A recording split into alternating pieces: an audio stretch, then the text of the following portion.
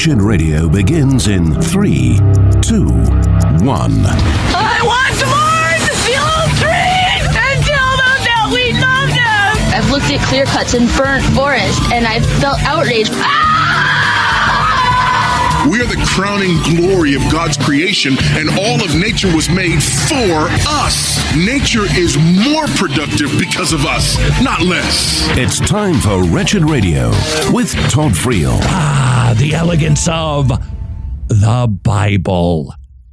Again, this is Wretched Radio. If you have been concerned about the continuity of scriptures, fret not, Christian. You are going to see again the elegance of scripture, that this is not a hodgepodge slapping together of a bunch of smaller books to make up one confusing whole. Oh no.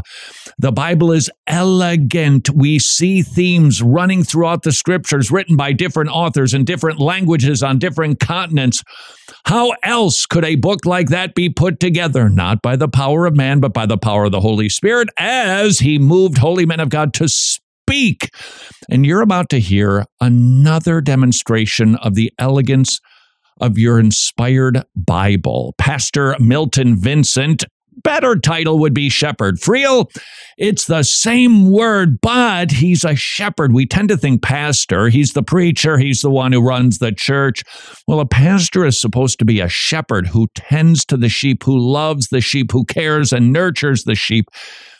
That's Milton Vincent in a nutshell. He's the author of Gospel Primer, a wonderful book we have available at wretched.org, preaching a Christmas sermon on Mary. Hey, be careful, preaching about Mary. We're Protestants. Well, she's featured in the early part of the Gospel of Luke. She was found to be highly favored, and she was visited by an angel to announce, you're going to carry the long-expected prophet. Whoa.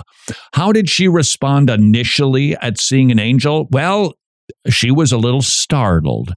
But because of the words of the angel, she accepted the words of the angel when he said, you're highly favored. God is going to overshadow you. He is going to be the father of your child, not Joseph. He's going to be. She asks one question. How can this be? I'm a virgin. He responds, the Lord is going to be, if you will, the biological father of your child. The end. Okay. Off she went. But God didn't stop affirming this truth to Mary to calm any potential nerves, which you could imagine would be reasonable. Her cousin Elizabeth, she informed Mary, you're carrying the Messiah. Whoa. Furthermore, the baby in the womb leapt. Now, this is 3 witnesses, and Milton Vincent is about to remind us that the Bible, when it offers repetition, is shining a spotlight on a verse saying, hey, pay attention to this. Pay attention to this. When Mary visits Elizabeth, and it happened when Elizabeth heard the greeting of Mary that the babe leaped in her womb, and Elizabeth was filled with the Holy Spirit. She spoke with a loud voice, blessed are you among women. This appears to be, if you will, a prophetic utterance revealed by the Holy Spirit, because we're not told how she learned of this other than it's in the context of being filled with the Spirit. But why is this granted to me, that the mother of my Lord should come to me? For indeed, as soon as the voice of your greeting sounded in my ears, the babe leaped in my womb. Okay, what's up with the leaping? God has provided 3 witnesses that she would be the one who bore the Son of God. It was the angel, it was Elizabeth, and it was the baby leaping. But wait, there's a 4th witness, and it reveals the elegance of the Bible. Fair question would be, why would the leaping of John the Baptist in Elizabeth's womb be so important? And why would Elizabeth and Mary infer so much meaning from it? Well, to answer this question, we have to go back to the Old Testament, to the last chapter of the Old Testament, to Malachi chapter 4, verse 2, where God is speaking 400 years prior about the coming day of the Lord, and he makes this promise to his people. Listen to what he says in Malachi 4:2. He says, and I quote, but for you who fear my name, the Son of Righteousness will rise with healing in its wings, and you will go forth and skip about like calves from the stall. unquote. By the way, as you listen to those words or see them in Malachi 4:2, who's the Son of Righteousness? Well, you guys announced that this morning when you sang Hark the Herald Angels Sing. You said, Hail the Son of Righteousness. You proclaimed, as you sang, that the Son of Righteousness is Jesus.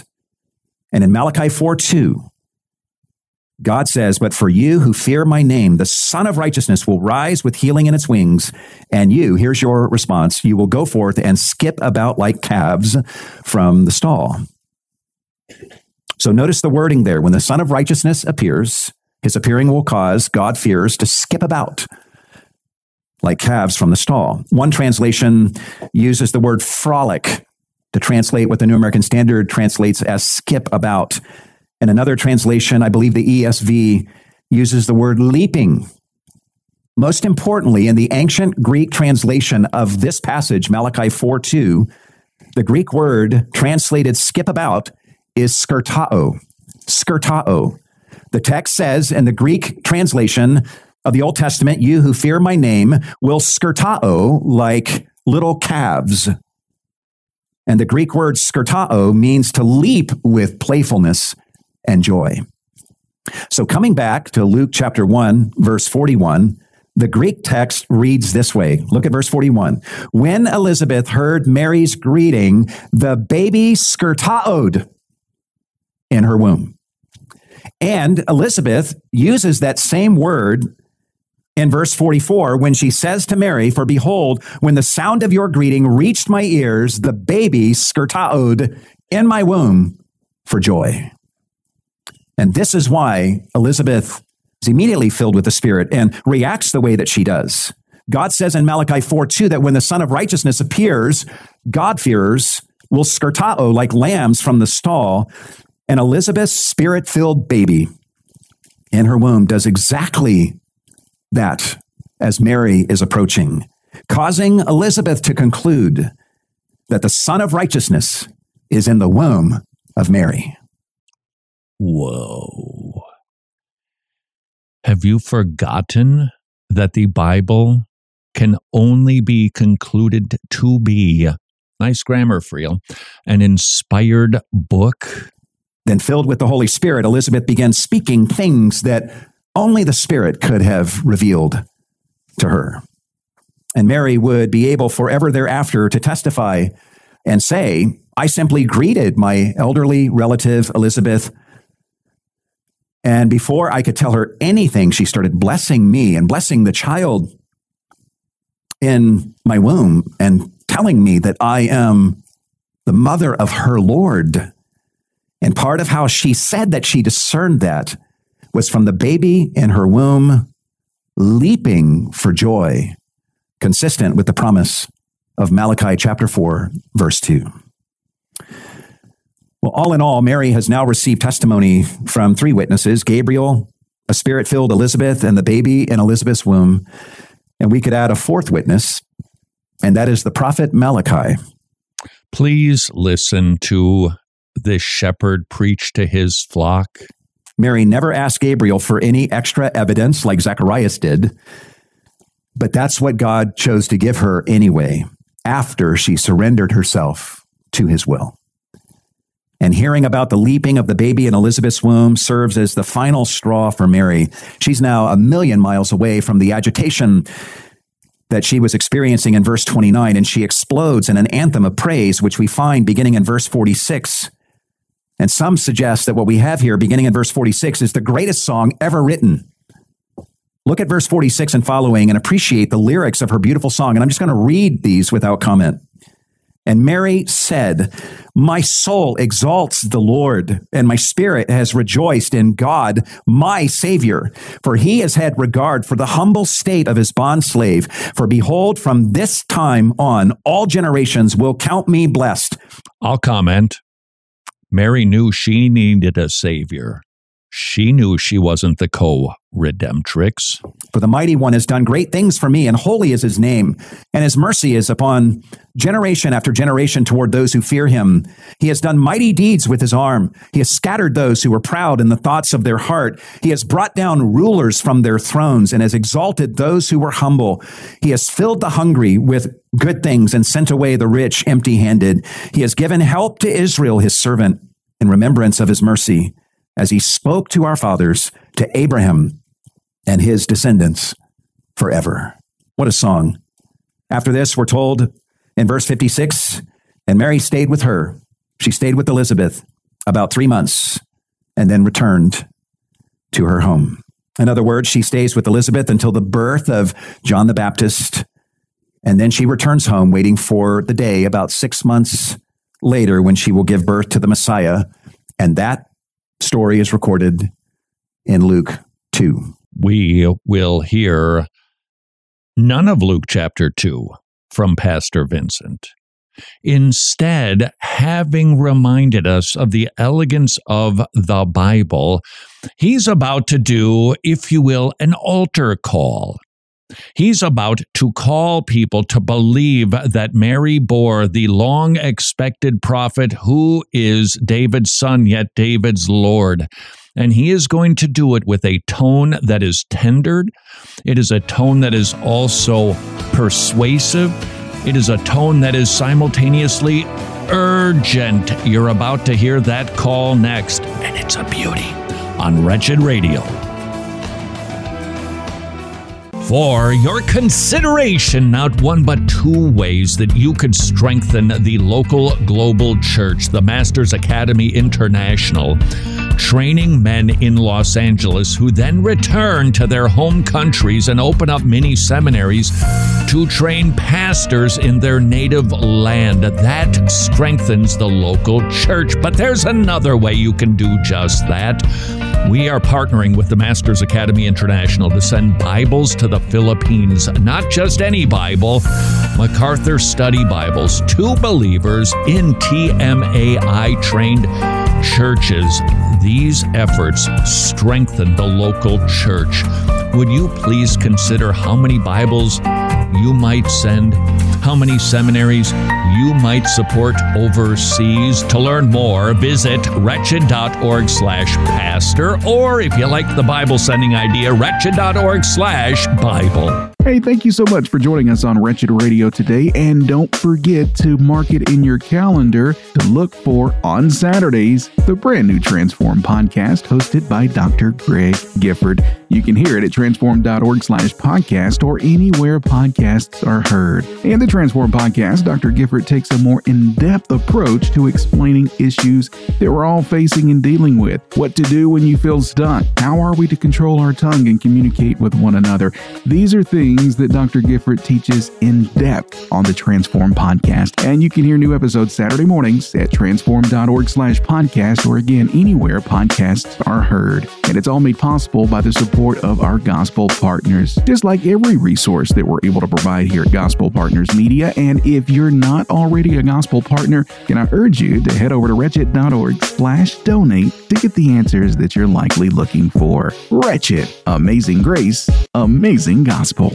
Cool, very cool. The Tomorrow Clubs now have 106 clubs in Romania. This year marks the celebration of the 25th anniversary of our ministry. But also, it is a very important milestone for Tomorrow Clubs Romania. Now, Tomorrow Clubs Romania has 106 clubs. That means 106 villages are hearing the gospel proclaimed to the kids who get saved. They bring the gospel home, parents get saved, and local churches get strengthened. Would you please consider supporting the Tomorrow Clubs? Not only do they have hundreds of clubs in Romania, Ukraine, Russia, Albania, all over Eastern Europe, and now in Africa. Would you please consider what might you do to bring the gospel to both Africa and to Eastern Europe? TomorrowClubs.org/wretched. Know your church fathers. Clement of Rome lived from AD 30 to 100, was a student of the Apostle Peter, and served as the Bishop of Rome. He wrote a letter to the troubled church in Corinth, warning against envy and immorality, emphasizing humility and repentance. His letter continued to be read during worship services for 80 years. This is Wretched Radio with Todd Friel. Elegance that demands a verdict. This is Wretched Radio. Pastor Milton Vincent, author of the Gospel Primer, senior pastor of Cornerstone Bible Fellowship in Riverside, California, preaching a Christmas message, which means he knows that there are visitors who aren't saved there. Furthermore, simultaneously, he knows there are believers there who do need to be encouraged and to hear the great news of the gospel. What you're about to hear, mostly uninterrupted, is Pastor Vincent delivering an altar call to those who are there who are not saved and preaching like a shepherd tenderly to a flock that needs encouragement. And maybe you do too. If you recall, he was preaching through Luke chapter 1 that Mary was initially agitated, startled, worried at the appearance of an angel, and yet his words calmed her. Furthermore, the Lord in his kindness gave her the testimony of Elizabeth. Furthermore, God gave her the testimony of John the Baptist. Furthermore, he gave a fourth witness, Malachi 4 chapter 2, which says, when those who are born again see the Son of Righteousness, they are going to leap for joy. That's what John the Baptist did in the womb. Same word, skertaod, for joy. That is the elegance of the Bible, and it demands a verdict, and that is exactly what Pastor Vincent is about to set forth. The only question for us this morning is, how will we respond to this account that we have heard and studied this morning? Let me give you a few ways we should respond. Number one, keep reading and consider the rest of the story. Like, don't finish Luke 1 and say, wow, that's amazing, and then close your Bible. No, keep reading through Luke and the other gospel writers and the rest of the Bible, and consider the rest of the story of Jesus Christ. At the very least, consider the way Jesus was born and then grew up and went on to deliver teaching like no one ever taught before. On top of that, he healed the sick. He gave sight to the blind and hearing to the deaf, and he cleansed the lepers, and he made the lame able to walk again. He cast demons out of people, and he even raised the dead. Even more amazing than all of that, Jesus loved sinners and misfits who were always left overwhelmed with the grace and the truth that they experienced from Jesus. He spoke truth to them about themselves in ways that pierced their consciences like they had never experienced before, but he also loved them with a love that they never dreamed possible. This one knows me utterly, everything, and he loves me still.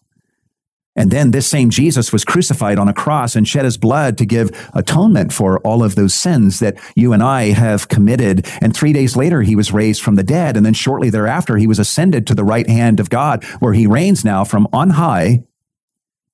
And ever since, he has been giving out salvation and the forgiveness of sins to everyone who looks away from themselves and from anything else and looks to him as their Lord and Savior and believes in him and calls upon his name. Everything about the life and ministry of Jesus was amazing, and it's all recorded right here in the Bible. And Luke, in our passage today, is simply telling us about the events surrounding his conception. So yes, consider what we've learned in our passage today, but read the Bible and learn more about Jesus as he is revealed in this book that we're studying this morning. And as you do that, I encourage you to believe what you read, to believe the truth about Jesus as it is revealed in the Bible, just as Mary did. When Elizabeth saw Mary, she said to her in verse 45, "Blessed is she who believed." And may such a benediction be spoken over you too as you respond to the revelation of God in the Bible about Jesus. If you are here today and you have never trusted in Jesus Christ and called upon his name for salvation, I urge you to do that today. Humbly confess that you are a sinner, that you have a deep sin problem from which you are unable to rescue yourself. but you need to be rescued and believe that Jesus died on the cross in order to give you atonement and forgiveness for those sins and to rescue you from your sins. And believe in Jesus as the Son of the Most High God, born of the Virgin Mary. Now that is a biblical altar call without the altar part. But perhaps you're hearing that and your response is, I don't believe in Jesus. Perhaps you have heard this message and you don't believe what this text teaches you about the virgin conception and birth of Jesus. Perhaps you say, I can't believe in the virgin birth of Christ because that's scientifically impossible. This is so good. You expect me to believe that? Well, if you don't mind, let me read to you from someone who also denies the virgin birth of Christ. His name is Quentin Smith. He's an atheist who denies things like the virgin conception and birth of Christ. But if you were to ask Quentin Smith where the entire universe came from, he would say this to you, and I quote, "The most reasonable belief is that we came from nothing," unquote. Stephen Hawking, the great mind, once said, and I quote, "The universe can create itself from nothing. Spontaneous creation is the reason why the universe exists, why we exist," unquote. What these men are suggesting sounds an awful lot like a virgin birth to me. Only what they are advocating for is the virgin birth of the entire universe out of nothing, which gives rise to every human being. And yet they cannot embrace what the Bible teaches about the virgin birth of Christ. You see, guys, if you deny the miracles of the Bible, you don't have the luxury of denying those miracles without having to create your own miracles that are even more fantastic than the Bible's. So pick your miracles wisely. Oh, that can be used in an evangelistic encounter. One way or another, you're going to believe in miracles. And realize that it is better simply to believe the word of God and the truth about Jesus, who was born of the Virgin Mary and who stands ready to be your Savior and your friend. And you should also do another thing while you are at it, and that is surrender. Surrender to God the way Mary does in our passage today. Mary's response to Gabriel was, "Behold, the bondslave of the Lord, may it be done to me according to your word." And all of us ought to do the same thing. God wanted Christ in Mary's womb, and Mary surrendered herself to that, but God actually wants Christ to come into you and dwell in you throughout the entirety of your life. Will you surrender to his love, and will you say, "May it be done to me according to your word"? I hope you'll respond that way today. Finally, in our passage today, we find the baby in Elizabeth's womb leaping for joy over Jesus, and we also see Mary singing a joyful hymn of praise to God. And we should be moved by the virgin conception and birth of Christ to leap for joy and to praise him too. Wherever you are and whatever you are feeling today, look to Jesus, believe in him. And if you do believe in him, realize that what the angel said to Mary, God says to you as a believer, when you love to be greeted the way Mary is greeted in verse 28, you actually are greeted this way if you are a believer in Jesus. In verse 28, Gabriel literally says to Mary, "Be rejoicing." And in the scripture, we as believers are commanded to be rejoicing always because God has given us a million things to rejoice in. In verse 28, Gabriel calls Mary a graced one. And in the Bible, we learn that God has graced us with the blessings of salvation. And in verse 28, Gabriel says to Mary, "The Lord is with you." And Jesus says to all who follow him, "Lo, I am with you always, even to the end of the age." So yes, Mary was uniquely privileged to carry Christ in her womb, to have Christ inside of her for 9 whole months. But because of that miracle and many other miracles, you have opportunity to allow Christ to dwell inside of you and in your heart every single day. And all of that should be powerful enough to move you from any place of perplexity, agitation, or worry, or sadness that you find yourself in today, to a place of joyful worship to the Lord. That was the voice of a shepherd. Did you hear that tone? If you're here today, come to Jesus. If you're in Christ and you're worried, submit to Jesus. Believe his promises. That was the call of the gospel. Milton Vincent delivering it beautifully, and I would simply echo it. The Bible is elegant. No human could put together this fantastic story that is actual reality. Repent, turn from your sins, run to the Lord Jesus Christ in repentance and faith, and he will receive you, adopt you, and call you blessed. To quote Milton Vincent, what is not to love about a Savior like that? This is Wretched Radio. This is Wretched Radio, and I'm Jimmy Hicks. Now, have you ever heard your pastor get up and tell you that frogs are a sign of the fall?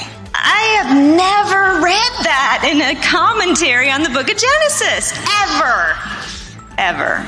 But every time I talk to Christians about people who are intersex, they say, well, they must be a result of the fall because we don't find them in Genesis chapter 1. It's funny how the logic can change with the topic. You don't need too much of a commentary on Genesis 1 to realize that it plainly says, and God created man in his own image. In the image of God, he created him. Male and female, he created them. Seems pretty cut and dry to me. A father of 7, Ryan Olahan is his name, was fired last year by Google because, according to a lawsuit Olahan recently filed against Google, the diversity, equity, and inclusion folks had it out for him because he wasn't willing to give up a merit-based evaluation in the name of inclusion. Olahan was the managing director of food, beverage, and restaurants at Google, and in August he was fired because, according to Google, he was not inclusive enough. And in response to his request during the call for specifics as to why Google believed he was not inclusive, Google's employee investigation team explained that he had shown favoritism toward high performers, which it considered non-inclusive, because I guess they preferred favoritism toward low performers. An Arizona public library violated the U.S. Constitution and its own policy when it refused to allow a local citizen to reserve space for a church-sponsored Christian-themed story hour. The man made the request in December to Santan Library, clearly telling officials up front that he wanted to hold a story hour to read a series of books which he said would illustrate a moral principle aligned with the Bible. Officials with the library, however, declined his request, telling him that the building was county-owned and they were not allowed to offer the space for church or religious activities that could be considered preaching. First Liberty Institute sent a letter to the library officials, and there potentially could be a lawsuit forthcoming. And Whoopi Goldberg can't seem to stay out of the headlines very long. Seems things don't seem to make sense to people unless it's somebody they can feel or they can recognize. But how many times do we need to see white people also get beaten before anybody will do anything? So Whoopi seems to be claiming now that change will never really happen in regard to police brutality until officers start also beating white people. I don't know the exact numbers or percentages of white versus black when it comes to police brutality, and I'm pretty sure that Whoopi hasn't looked at them either. More Wretched Radio is straight ahead. I'm Jimmy Hicks. Important dates in Christian history. 732 AD. At the Battle of Tours, Charles Martel turns back the Muslim invasion of Europe.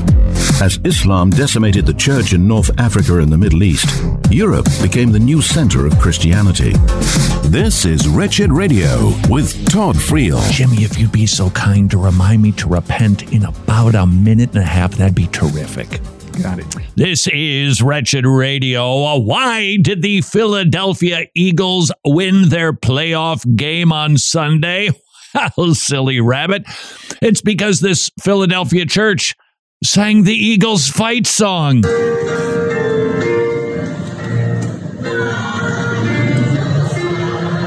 Fly, Eagles, fly. Victory.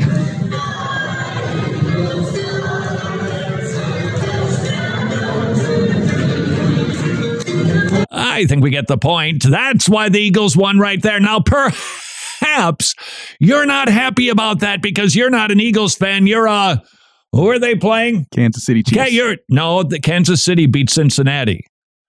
Philadelphia beat their team that they were San Francisco. Oh, yeah. I got you. Don't you worry. You are in good hands. Sports Talk Christian Radio. Maybe you're a fan of San Francisco and you're very, very angry. Then perhaps this article by Jim Neuheiser will help you not be angry.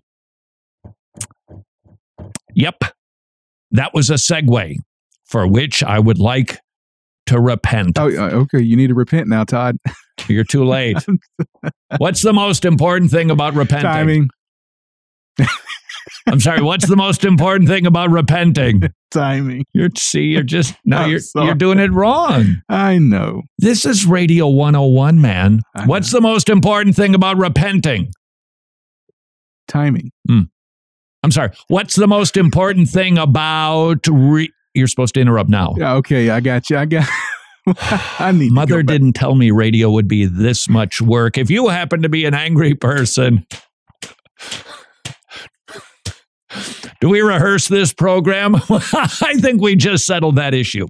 5 truths you must consider when you are angry when your football team loses or otherwise.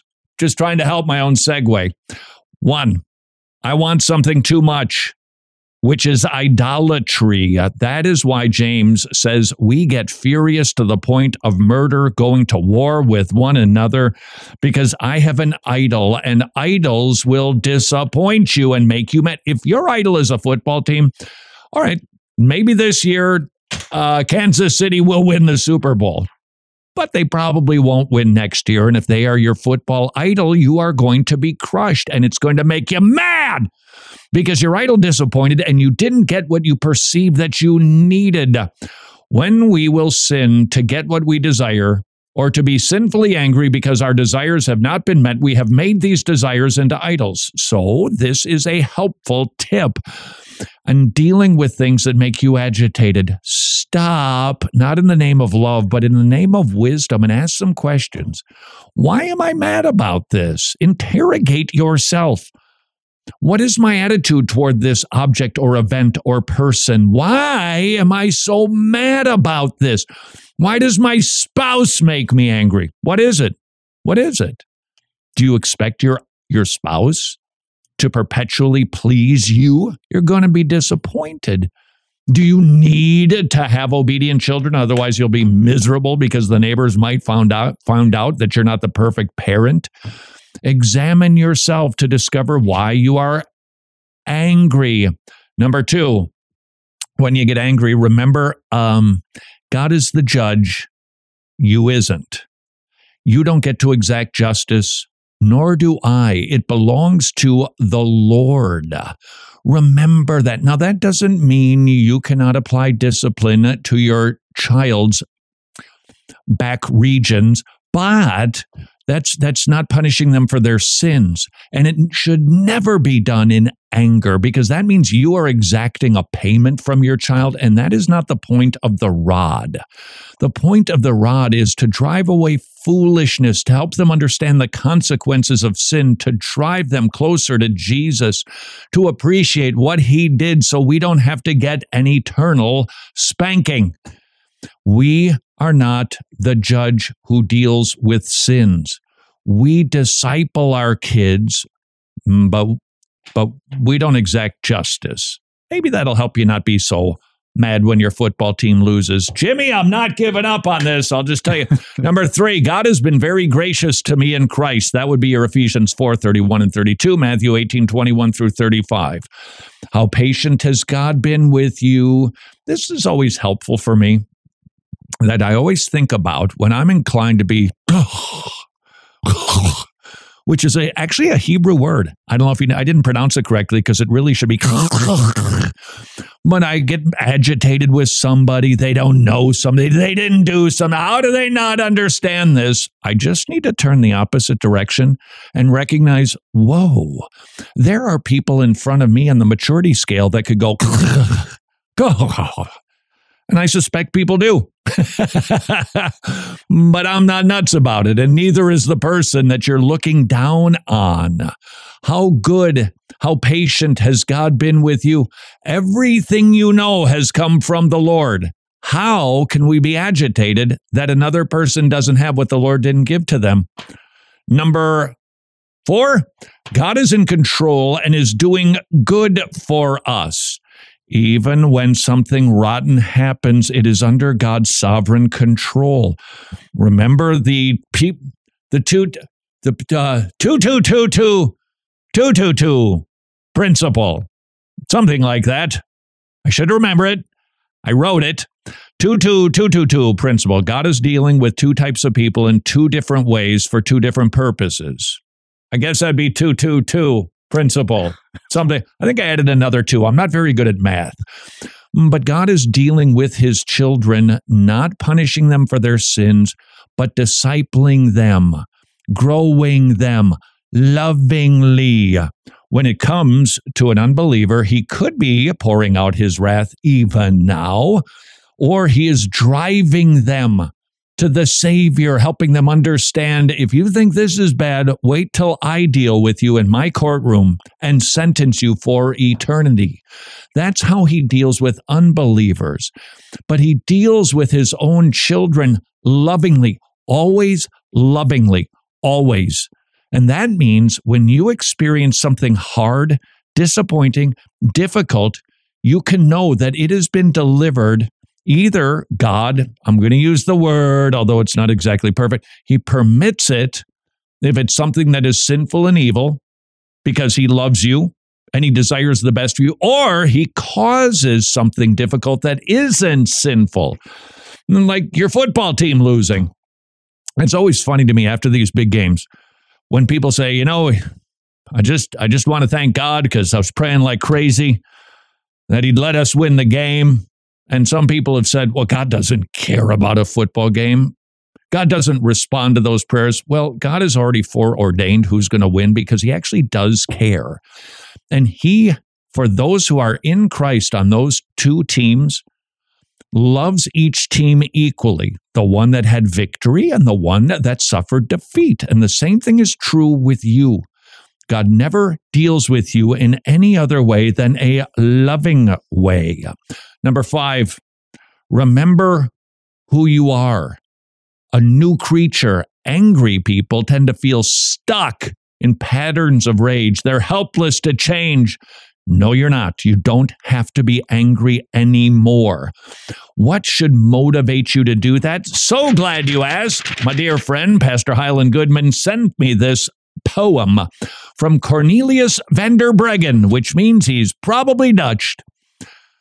It's true that God has blessed you throughout these many years.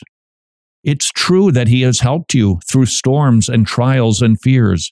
It's true that he has loved you with pure and tender care. It's true that he has fed you with manna from above. It's true that he has led you by his unfailing hand. It's true that he will bring you into the glory land. I think I had my phrasing off on this, Jimmy. Okay. Well, it should have been love and above, hand and land. See, this, you don't read poetry often. This is what you get. It's true that he will bring you into his glory land. It's true his boundless goodness. It's true his matchless grace. It's true he'll stay beside you until you see his face. So travel on with worship, the Savior dear beside. Enjoy his blessed presence and in his love abide. Why did God save us? To experience his omnipresence? Well, we're going to get to. To experience his omnipotence? Oh, we're going to witness that. But the Bible identifies that he brought us into a right relationship with himself through the redemptive work of his Son, that we might know a love that we can't even understand. It is one that is beyond comprehension. It is one that is actually, careful, here comes a dangerous word, experienced. That we know the love of God in Christ Jesus, that we actually feel the love of God. And it is that knowledge that through the years, even when I strayed, even when I fell down, he picked me up because he was always holding me with his loving hand, never inflicting harm because he's mad at me, but always dealing with me lovingly. And that should help you to not be so angry that your team isn't in the Super Bowl. This is Wretched Radio. Yes, you want to save money because, after all, you're a Christian, and that's what we want to do, save money, but never at the expense of our family's health and peace of mind should a family member fall ill. That is why I'd like to commend you Medi-Share, the gold standard of healthcare sharing. You will save, on average, $500 per month as a family. How much will you save? It takes 2 minutes. 844-34-BIBLE. And if you think, well, this isn't very good, you get free telehealth services with Medi-Share, a huge network of doctors with Medi-Share, and great customer support, and fellow Christians will pray for you.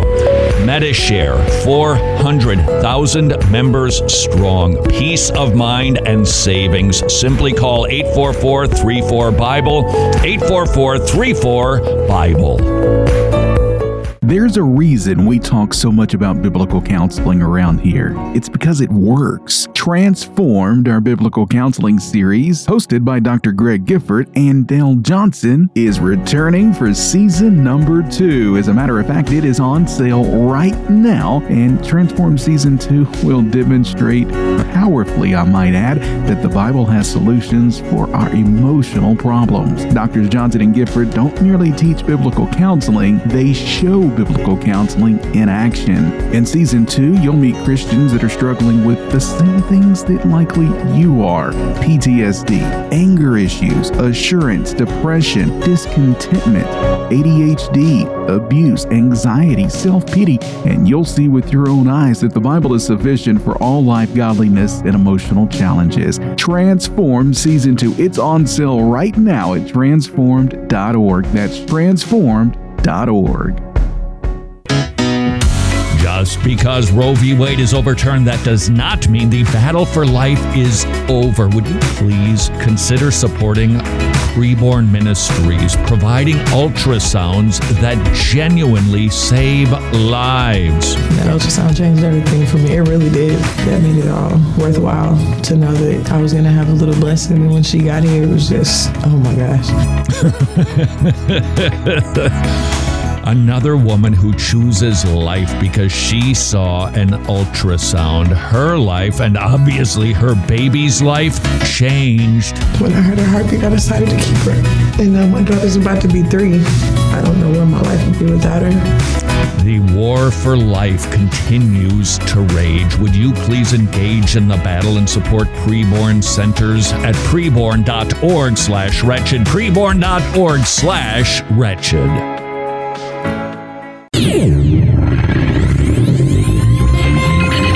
Books of the Bible. The Book of Proverbs is a collection of memorable sayings meant to encourage wisdom for godly living. Each proverb is to be understood on its own, and then in light of the rest of the book, and finally the whole Bible. When you desire wisdom, look to the Book of Proverbs, which reminds us that the beginning of wisdom is the fear of God.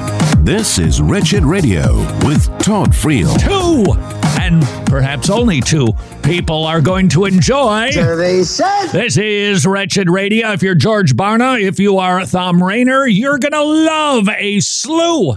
And that's right, I said slew of surveys that perhaps help us to raise our kids better, to love our local church more, and to evangelize more confidently. Survey says from George Gallup, the growth of religious nuns appears to be slowing. We should know that in our culture, we have gone from the 1950s where 0% of people would say they are nothing religiously to 20% in 2017. Hoofda, it's slowing. That's a good thing. But it might also instruct us and maybe cause us to ask some questions. What is the church's responsibility in this statistic? What changed in our world that has allowed people to go from 0% saying they are a nun, not a flying Sally Field in a habit, but that they don't believe anything religiously, to confidently saying, yeah, I don't believe in nothing. What's the problem? We can take a look at culture. Yep, Hollywood has played a role, being a rebel, cutting against the grain. Yep, philosophy, most certainly. The individualism that we see today, make yourself happy, don't do what anybody else says you should do. We can look at all of the institutions, schools, universities that indoctrinate, that encourage a challenge, questioning of your values, typically Christian. Yeah, all of that. But you got to ask what changed in the church. Something has changed. I would suggest to you, if you went to a church service in 1950 in any Protestant church, it would feel radically different than almost every single church service today in Protestant Christianity. We look back at those times and say, well, that was just dead orthodoxy. Look at how it's just a liturgical graveyard. Let's get hip, let's get groovy, let's get cool, let's get relevant, let's get perky, let's survey the world and see what it wants to experience when it goes to church and create some sort of Christian circus that allows people to be amused. And what has been the result? A low view of church, a low view of God, a low view of truth, and a bunch of nuns. It's not a bad idea for us as the church to take a look and ask, what has been our responsibility in this? Furthermore, I would say, what has been our responsibility in the gender issues, the sexuality issues, the Marxist ideologies that are being introduced? Where church, what changed? And maybe, just maybe, it might cause us to go back to the Bible and ask the question, how are we supposed to be doing church? Our way, culture's way, or God's way? Survey says we got a man problem. According to the Institute for Family Studies, churches, schools, and families are less likely to give clear and compelling guidance to young men as they prepare for adulthood. Maybe that is why so many people in their 18, 19, early 20s say, I'm adulting. Because it's kind of a new thing. They saw it, but it was never downloaded to them. If there's anything that there's a lot of stuff I do differently, but one of the things that I do differently, if I could go back in time with Michael J. Fox, would be to prepare my kids to make their own decisions. Furthermore, even though we didn't totally snowplow for them, we let them experience some challenges, struggles, and disappointments. But I wonder if we do our kids a favor by removing all of them.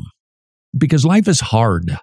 Life is dangerous. Life is challenging. Life is disappointing.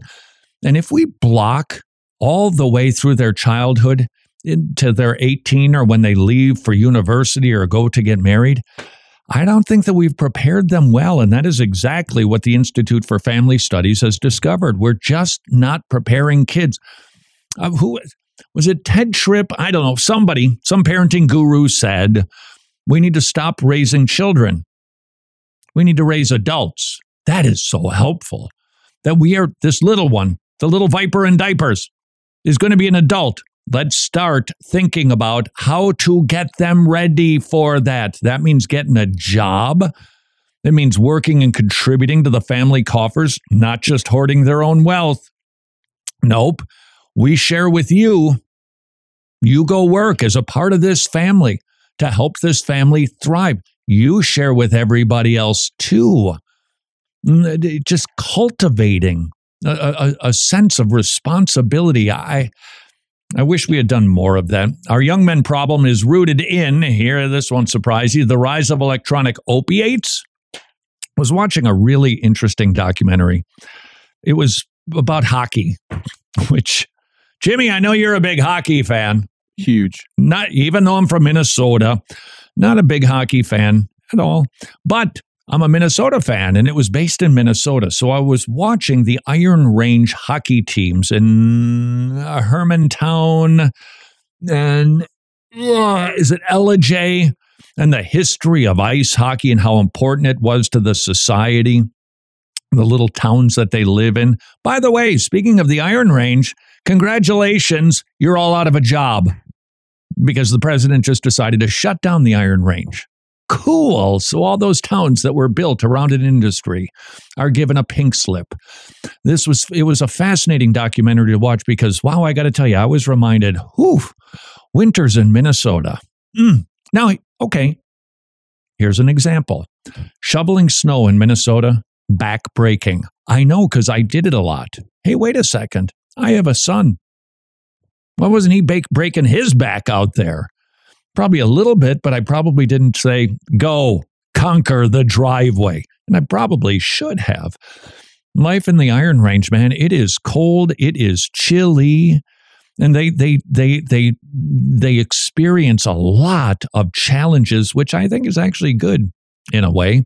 But they were in a locker room or the coaching room or whatever it was, and they were getting a pep talk by somebody who was trying to help them with their mind. You can exercise your body all you want to, but you've got to exercise your mind. And he said this, if you are you're spending more than 4 hours a day on social media, you're in danger of depression.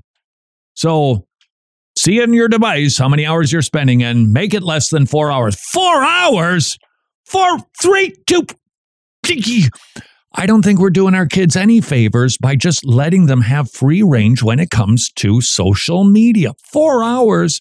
The absence of models of pro-social masculinity, in fact, just the opposite. Anybody who acts like a male is called toxically masculine and is encouraged to be, at the very least, asexual and preferably more feminine. The models are gone. That is why you see Jordan Peterson's popularity. The guy in the Navy who tells young men to make their bed, they're looking. If they don't find it with dad, they're going to find it in somebody, a culture that discounts commitment. It was late. Traffic in Atlanta.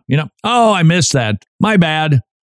This is all fruit of the autonomous self that doesn't take commitment seriously, and it's affecting our young men. Survey says 8 out of 10 teenagers expect to cohabitate. Oh, cool. That's before marriage, by the way, and without marriage. 8 out of 10 teenagers. Zoink Scoob. 95% say they expect to marry someday. Well, that's good. They're pushing that off further and further, but 80% of them think, but we'll shack up first. How many surveys have we seen that make it plain? If you shack up with somebody before getting married, whether it's that person or not, guess what? Your divorce rates are higher. Why? Live against God's grain. You're going to get splinters. Yep. That's the illustration. Most Americans believe in karma. Huh? Most Americans, at 55%. That means there's Christians who believe in karma? 41% believe in hypnosis. Jimmy, where do you stand on the hypnosis business? I'm not sure. I'm not a fan because it's deal with reality. Don't go to your subconscious level, whatever that is. Ask Freud. No, don't ask Freud. But deal with it biblically, not somehow through manipulation, which I think could open you up to being susceptible to having some company in there. 39% believe in UFOs. I believe in UFOs. It's baked right into the name. They're unidentified flying objects. Doesn't mean there's kazoos out there. 29% believe in the law of attraction, manifesting. That's kind of a power of positive thinking thing. It's made its way into the church. 55% of Americans believe karma is real. Meditation and mindfulness. By the way, Jimmy, in that hockey thing, they were doing the mindfulness. They literally banged a gong. Bong! And they all sat there in silence. That's in the Iron Range in Minnesota. I'm telling you, Buddhism, it is everywhere. You might want to ask your teacher if they're banging a gong and having your kids become mindful. I hope you enjoyed that, George and Tom. Until tomorrow, go serve your king.